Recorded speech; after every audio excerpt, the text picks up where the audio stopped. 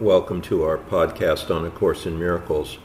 And this is our third commentary on the Song of Prayer. So just to summarize, mostly what it's saying is prayer is not entreaty. It's not asking for things. Prayer, the only real prayer is being clear on your oneness with your Creator. And in that oneness, all your needs are already met. Wouldn't you say that's what we talked about? Right. And then when you pray for others or with others, you see them in that prayer of oneness. Anything else would be a lower level on the ladder of prayer. Like if a friend has a problem and you're praying for that specific problem, then you've also made the problem real. So you're praying for your own divine connection and for the will of your Creator to be made manifest. And that's the only real prayer, and that will solve the problem that the friend is having. And you bring the friend into that prayer for yourself. And it says prayer is always for yourself, even if it's involving another person. You're still bringing that person into the prayer for yourself. So that's pretty much summarizing what we covered so far. Yeah. So this last section, it's called The Ladder Ends. So this ladder of prayer, it's still discussing. Okay. Prayer is a way to true humility. And here again it rises slowly up and grows in strength and love and holiness. Let it but leave the ground where it began to rise to God, and true humility will come at last to grace the mind that thought it was alone and stood against the world. Humility brings peace because it does not claim that you must rule the universe, nor judge all things as you would have them be. All little gods it gladly lays aside, not in resentment, but in honesty and recognition that they do not serve. How do you see that? Well, I guess little gods would be things you would ask for, right? Yeah, right. Yeah. So we're laying aside the need to ask for things.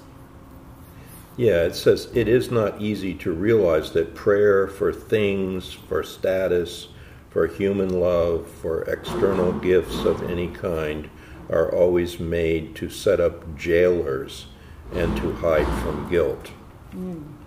So, I mean, it's not that the things are inherently bad, but why do we ask for the things if we don't have this sense of lack, right? We ask for things because we think we don't have them. So why is it we don't think we have them? It's because we've separated our mind from our divine source. Like, if we were truly connected to our divine source, we wouldn't have any needs. You know, we wouldn't have things that are unfulfilled. So why do we separate from our divine source? Well, we have guilt. And that's what separates us from our divine source. And then in that separation, we have needs. Well, this is saying, well, the needs, inherent within the needs are this underlying guilt from your separation. So all needs that you're asking for have some element of guilt in them, and they become your enemy. So So that's why it's important to shift your focus to this one prayer for your divine connection, in which that's true. You really are connected to your source, and you're aware of it, and all your needs are already met, and there's no guilt. So it'd be, thank you for my divine connection to my Creator? Yeah. Something like that. Something like that, yeah. All right, so that's what this last part is saying. All little gods it gladly lays aside, not in resentment, but in honesty and recognition that they do not serve. So you don't perceive any needs because you're certain that everything is provided for in this divine connection. Does that make sense? Right. Mm-hmm. Yeah, okay. So illusions and humility have goals so far apart they cannot coexist, nor share a dwelling place where they can meet. Where one has come, the other disappears. The truly humble have no goal but God, because they need no idols, and defense no longer serves a purpose. Enemies are useless now, because humility does not oppose. It does not hide in shame, because it is content with what it is, knowing creation is the will of God. Its selflessness is self, and this it sees in every meeting, where it gladly joins with every son of God, whose purity it recognizes that it shares with him. So I like that about the true humility. The humble person, their only goal is God. Right? Isn't that what it said? Yeah, the truly humble have no goal but God, because they need no idols, which would be needs. In defense, and defense is no longer a purpose. Enemies are useless, because humility does not oppose.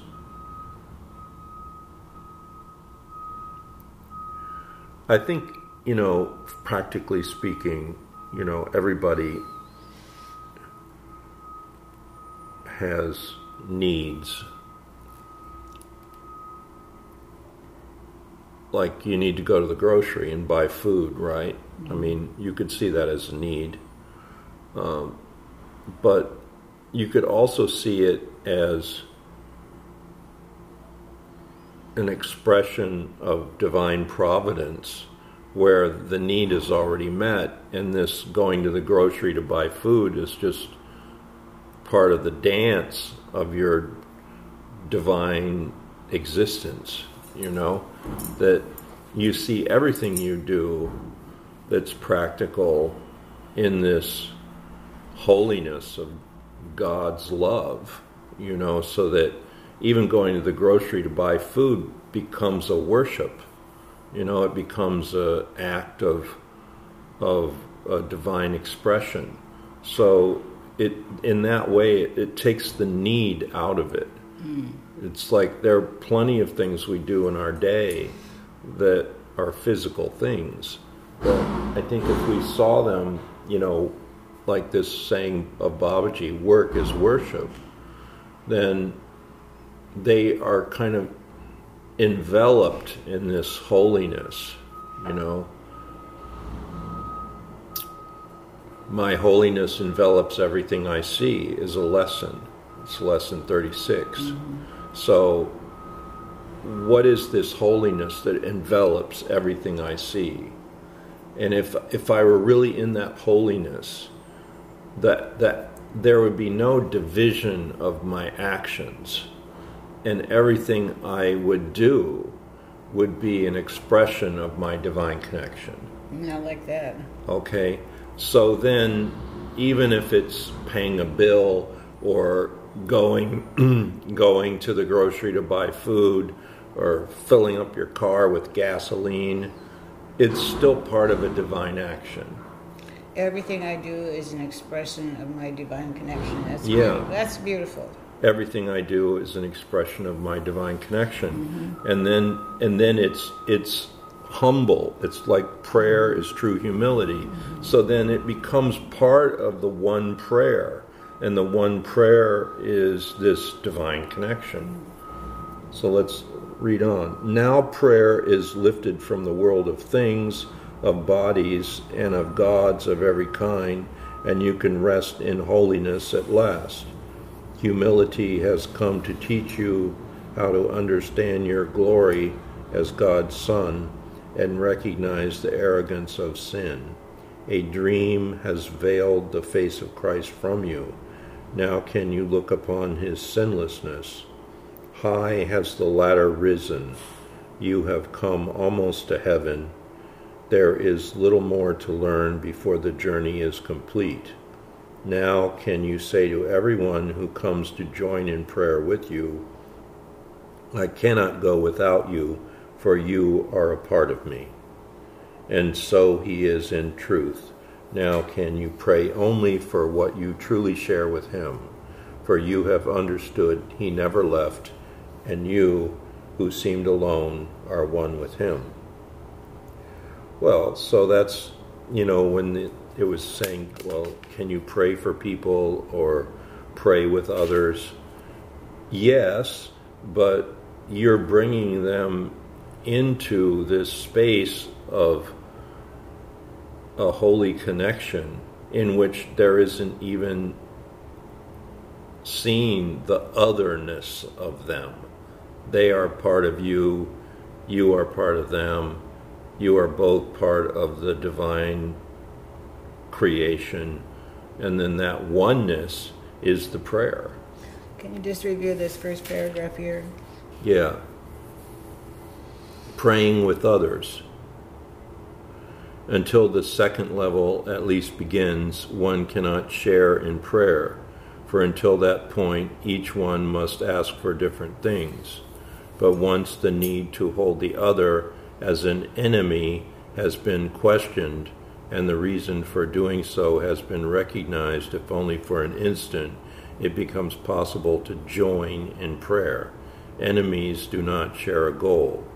It is in this, their enmity is kept. Their separate wishes are their arsenals, their fortress in hate. The key to rising further still in prayer lies in the simple thought, this change of mind. We go together, you and I. Okay. So, it's like this separation we feel between ourselves and other people. I think that's what that's talking about. The separation makes everybody your enemy, or something opposed to you. So then this joining in the one will of your Creator sees them as not separate from you. And so any prayer you make is for everybody else, because you're joined with them. I cannot go without you, for you are part of me. Now you can say to everyone who comes to join in prayer with you, I cannot go without you, for you are part of me. And so he is in truth. Now can you pray only for what you truly share with him? Well, if we're praying for our divine connection and our awareness of our divine connection, that would be everybody else too, because they're equally connected to the divine. So, yes, you can pray for others at that level where you're going right to the source. And it's kind of like let me recognize the problem so it can be solved. The only one problem is separation. So the true prayer is to end the separation. And then in ending your separation with God, you're also ending your separation from all your brothers and sisters. So you're including everyone on the planet in this prayer for your connection to your source. When you say that's what it's saying, yeah, okay. The ladder ends with this, for learning is no longer needed. Now you stand before the gate of heaven, and your brother stands beside you there. The lawns are deep and still, for here the place appointed for the time when you should come has waited long for you. Here will time end forever. At this gate, eternity itself will join with you. Prayer has become what it was meant to be, for you have recognized the Christ in you. That's what the real thing is for prayer, is recognizing the Christ in you, right? So, What do you want to say about that? well, if we did that, if we did recognize the Christ in ourselves, we would not have any problems to pray about, right? Yeah, yeah, that's pretty clear. Yeah. That's what the whole first section of this song of prayer is meant to get us to do. Is like, all these lower level problems, we think we're praying to solve them, but they're actually distracting us from the real prayer or the true prayer. If we pray for things, if we entreat, if we ask for our needs to be met when we first perceive the needs that aren't even really there, we're in this kind of lack of faith, insecurity, feeling inadequate. It even says in the beginning, when you pray like that, it's almost impossible to escape feeling inadequate.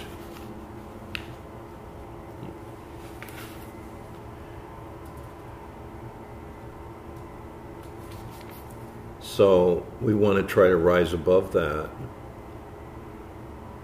Yeah.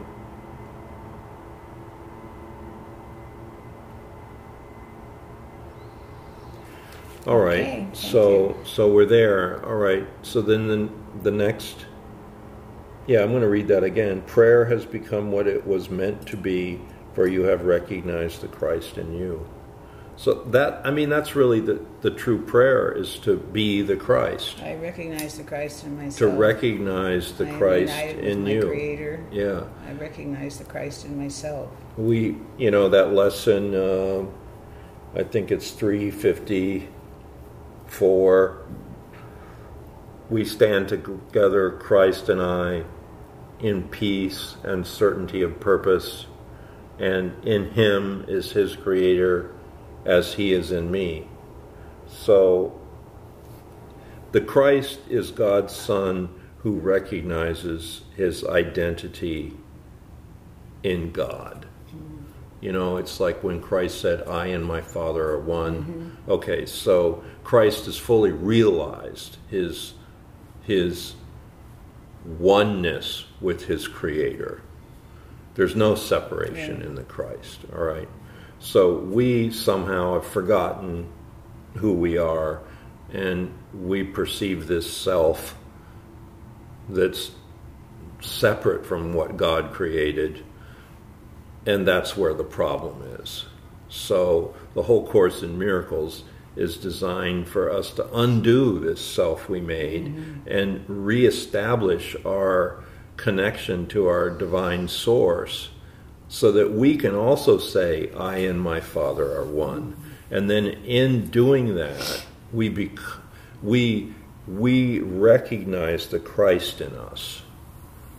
We stand together, Christ and I, in peace and certainty of purpose. In Him is His Creator. Well, what's that mean? Well, in Christ is only His Creator, only His awareness of His Creator.